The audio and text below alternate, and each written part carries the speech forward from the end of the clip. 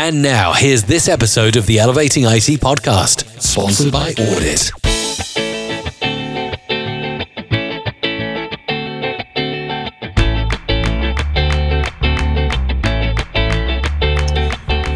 We are live. Welcome, everybody. It's Friday. It's 2 o'clock. My name is Mike Brooks. I'm joined here by Frank DiBenedetto. Welcome, Frank. Good afternoon, Mike. How was your week? It was the same as last week. We say this every week. We do this every week. This is like, I don't get out much anymore. How about you? How was your week? Did you get out?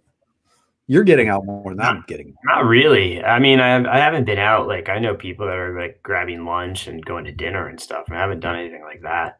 I've actually, today and yesterday, I've actually been watching Robin's Producers Club. So just get some good content as always. And it's funny, the main theme of everybody that's on stage is people have been saying how like it's so great to be back on stage, that they've been doing Zooms for 4 months. So a little bit jealous in that respect.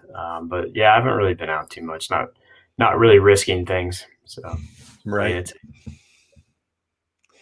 Well, this is the Elevating IT podcast as well as our Facebook and YouTube live. So if you're watching on Facebook or YouTube, joining us live, please comment here. And let's see. Robin Cole is with us. He said, I tried to get Robin to, I can never pronounce that word, delineate. I always mess up that word. Her 19-minute questions. I don't understand the question. I don't understand. I'm not following you, Robin. But Robin Cole's here. We're always great to see Robin Cole. Absolutely. And today we're going to talk about the real thing you should be selling in your MSP. The 10-minute call, Robin said. So you might know what he's talking about there. Because I think that this comes down to what you guys were talking about, or I guess what you were watching at Robin's event. Yeah, well, the whole idea of the 10-minute call, we had talked about this before, but is to Robin has a campaign called the Closer Look, and it's designed to get a prospect to agree to a quick 10-minute call with you. It's like a pre-assessment type call. The idea is right now people may not be willing to commit to a full assessment where you come in. So it's a quick evaluation. And what Robin and I did, Robin Robbins, was we used Audit and we created a quick 9-point category. And obviously we had to restrict the questions to things that they're provoking questions, but they're also ones that we thought that, the person on the other line, a CEO or, a office manager, operations manager would know the questions too. So there were 8. And then the 9th one was actually one for dark web, right? Because that one you can do a lookup beforehand. And at the end of your 10-minute call, you can generate a real quick PowerPoint deck from Audit, and then you could share your screen. So the call, obviously, we were talking about is more of a Zoom call. So you share your screen really quickly, and you can give them a score right then and there. So I think Robin's asking what the 9 questions were. Actually inside of Audit, if you go in there, we created a category and you could see the audit items. You can also change that. So you can clone it and you could edit it and you can change it to whatever 9 you think is appropriate. But I think that is what he was asking. He was trying to get Robin to enumerate the 9 questions. She didn't have those in front of her, but that's where I think we were going with that. Got it. Yeah, and we did a episode on that last week or the week before, recently. The weeks are really running into each other here for me, not getting out of the house. Like literally, I don't think I've walked out of my house all week. So yeah, you were a little bit grumpier this week than usual. So I think, maybe you should, take a break and go for a walk or something. Go for a ride. Like, do you know that I have only put gas in my car once since March? And the only reason I put gas in my car is because I had 3/4 of a tank, and I'm like, I should just go take advantage of the cheap gas prices. So I filled it back up, and that was it. Like, I think I've been in my car once or twice. Yeah, it's kind of amazing. Like, you do things and you don't know why you're doing them, but you just go, well, everybody else is doing it, so I better do it. So early on, I think it was in early March, you and I were in Houston. So I came home. So I went to the bank and I took like a bunch of cash out, and I felt like I was like, I don't know, like a bank robber. Like, I don't normally carry this much cash in my pocket. I didn't know where I would spend it or what I would do with it or what I thought was going to happen. But, a bunch of people convinced me. So I took out cash, and then I was driving past the gas station. And like you, I really didn't even need gas, but there was a line, and I was like, I better get on the line. And, I guess it's the same reason why everybody bought toilet paper. I didn't do that, but I got gas. And then I think I filled up twice since then. I can't even tell you where I drove. It was all little, like, what they call that, city driving, like little crappy. I got like 4 miles to the gallon and used up my gas. So yeah, I haven't really been anywhere. I actually did go on the Garden State Parkway, and I felt like an adult the other day. On Wednesday, I went to a client's office. Pretty cool, they took my temperature, they had a little head electronic thing. And, we wore masks, and then I wasn't there very long, but it was a necessary meeting. But I haven't really been on site much with clients, but that was good to actually press the flesh, and as they say, and see some real people. So it's awesome.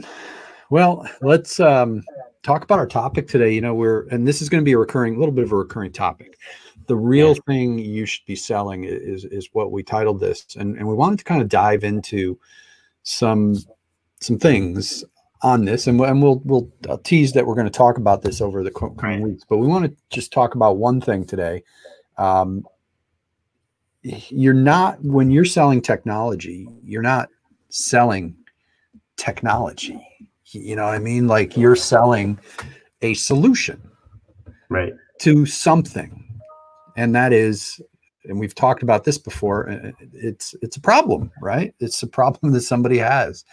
You're creating a solution to a problem.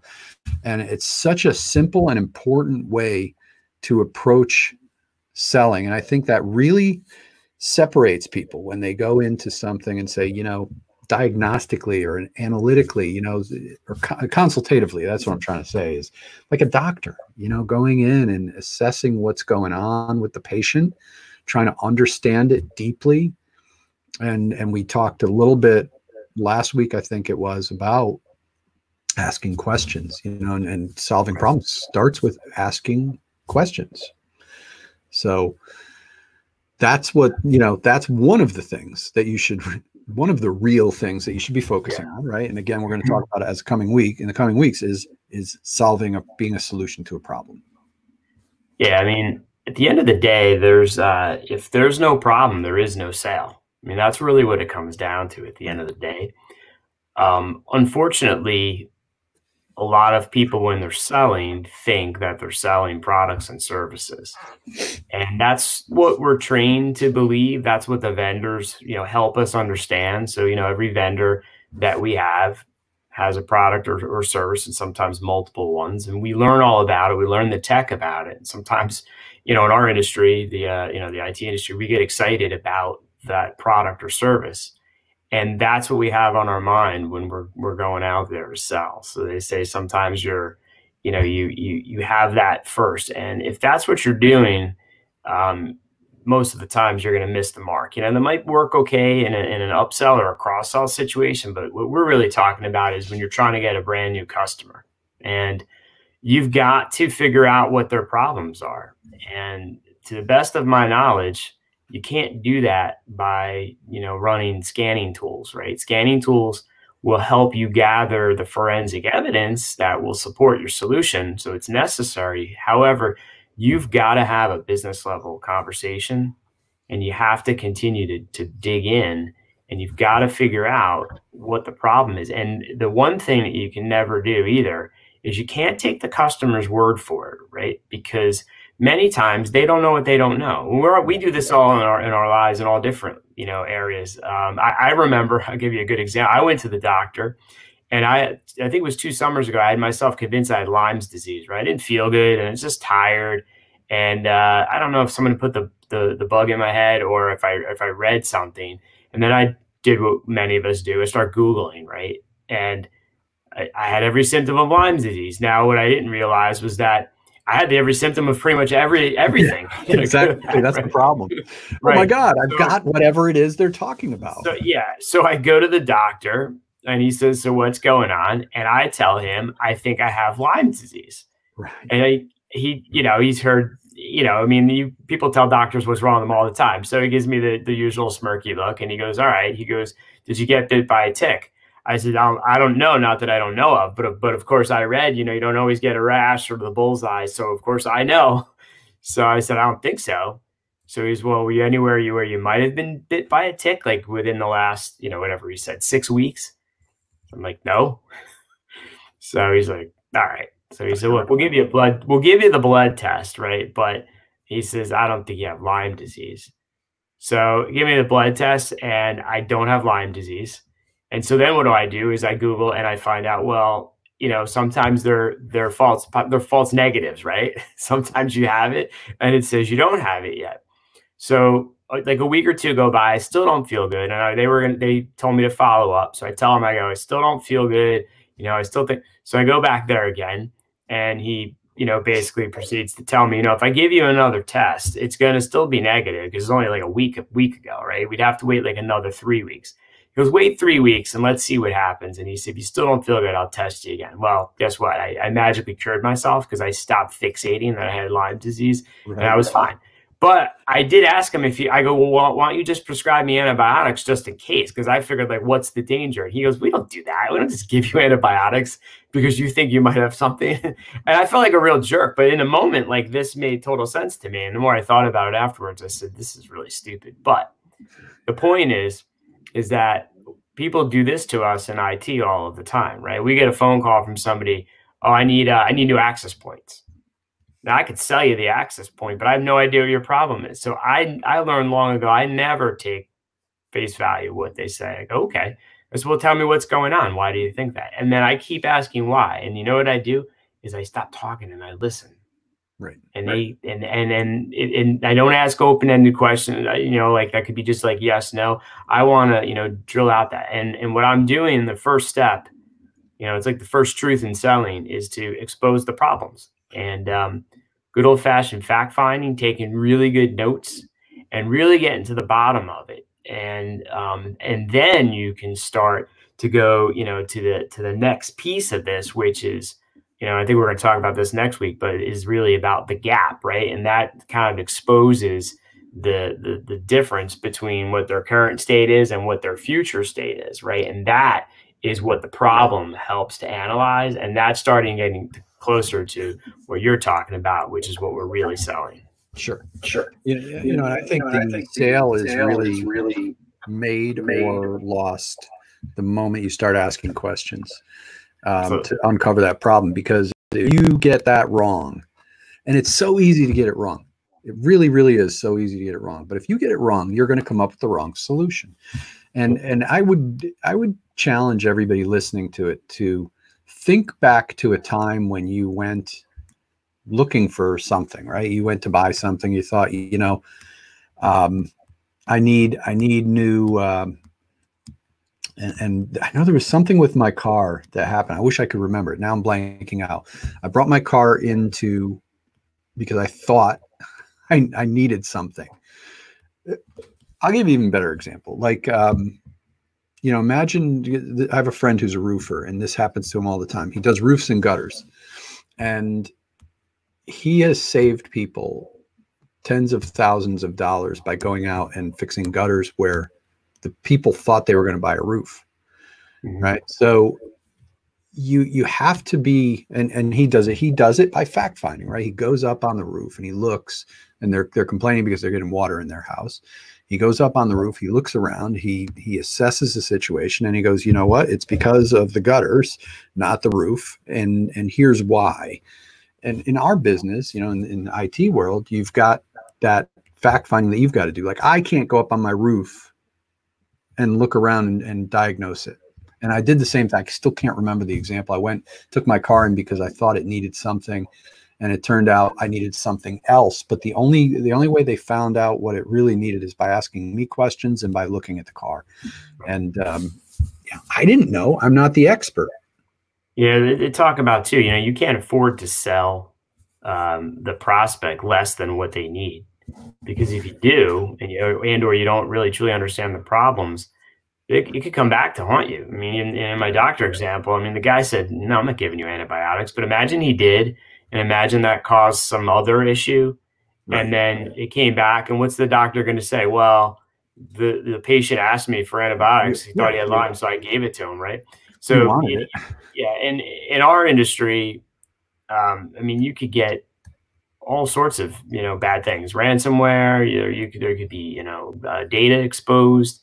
Loss of data. So there's some real bad things that could happen. So you really do need to, as a first step, understand that, you need to figure out what the problem is. And they're not going to buy if the gap between the current state and your proposed state, right, isn't wide enough, right? Because that's where the value is of your solution. So if there's not enough, of a gap in there, people are unlikely to buy from you. And that's okay too. You might want to find that out up front, so you don't waste your time, going through, doing all these proposals only to find out that they're unlikely or unmotivated because of a small amount of value in your solution. So those are some of the things that, as a first step, are really important to understand. If you go in with that mindset, and it's funny because probably 10 years or more ago, that was the mindset I had, right? If I was going to go in and do an evaluation, there really wasn't any good software to gather any sort of technical details. So I had to have a conversation. So I would sit down and I would ask the prospects, so tell me what's going on. And I would do fact finding. I took notes, and they talk, and, I used my expertise as they're telling me what's going on, just like your friend with the roof. They're describing a symptom, and you, as the expert, you're able to back into what you think the problem is, right? It's usually something different, or it's bigger, and not just what the symptom is. So I would take notes and have business level discussions, and it's funny because those clients are some of my longest term clients, and I have some of the best relationships with them, because that's how the relationship started, where I listened to their needs, really solved for a problem, and then we've developed that relation, continue to do so. There was another point in time where I sort of abandoned that approach because I thought it'd be easier to just gather up the technical details, and I scanned for stuff, and I thought if I could show them basically what the results of all the tests were, they would just buy from me, because they'd be horrified. Oh my God, there's 5 accounts on the server that haven't had a password change for more than a year. And that would make them leap into action. And much to my surprise, that's not what happened. And I could think of a few clients that are not my clients anymore. We had very thin veiled relationships. They were based more on me, selling product and service, never really built the relationship. And a couple of years ago, when we finally launched Audit, that's when we really, we meaning Two River Tech, my MSP, we really went back to almost all, traditional fact finding, stay out of the technical weeds, really, drill in and try to unearth the problem first. And like you said, I believe the sale is made during that fact finding discovery stage, because it also sets you apart. If you're one of 3 businesses that are all just trying to do data collection, you don't really stand out, and the business doesn't usually feel like you're listening to them. If you actually go in with a fact finder and you're taking notes and you're asking the right questions and really drilling into all those problems and the impact those problems have, and keep asking why and keep listening, you stand out. And then when you present your solution, what you're doing is you're solving their problem, right? Sometimes they don't know what the problem is too. They just have a bunch of spaghetti in their head and they're frustrated, right? Things don't work and they don't know why. And, again, symptoms that are swimming around in their head. If you do this properly, you can help them organize, figure out the problems, present it to them. That's their current state. And then you show them a future state, which they're very much invested in now. And then whatever it costs should, equal the value to get them there. better chance of making that sale. Absolutely. And if you want, for folks who are listening and watching this, if you want to dive into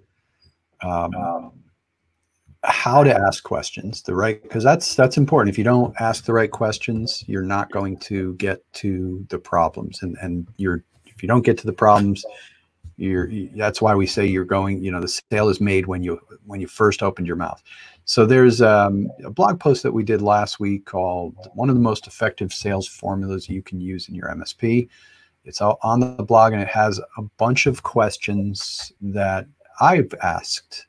A little case study, a little example of how to ask some deep questions. You have to ask the right questions. You have to, assume that the first one or two questions are going to be, and I hate to say that people are lying. It's just that sometimes people don't know what they don't know what they don't know, right? They don't know why they're talking to you or why they're looking to bring, have a technical assessment done.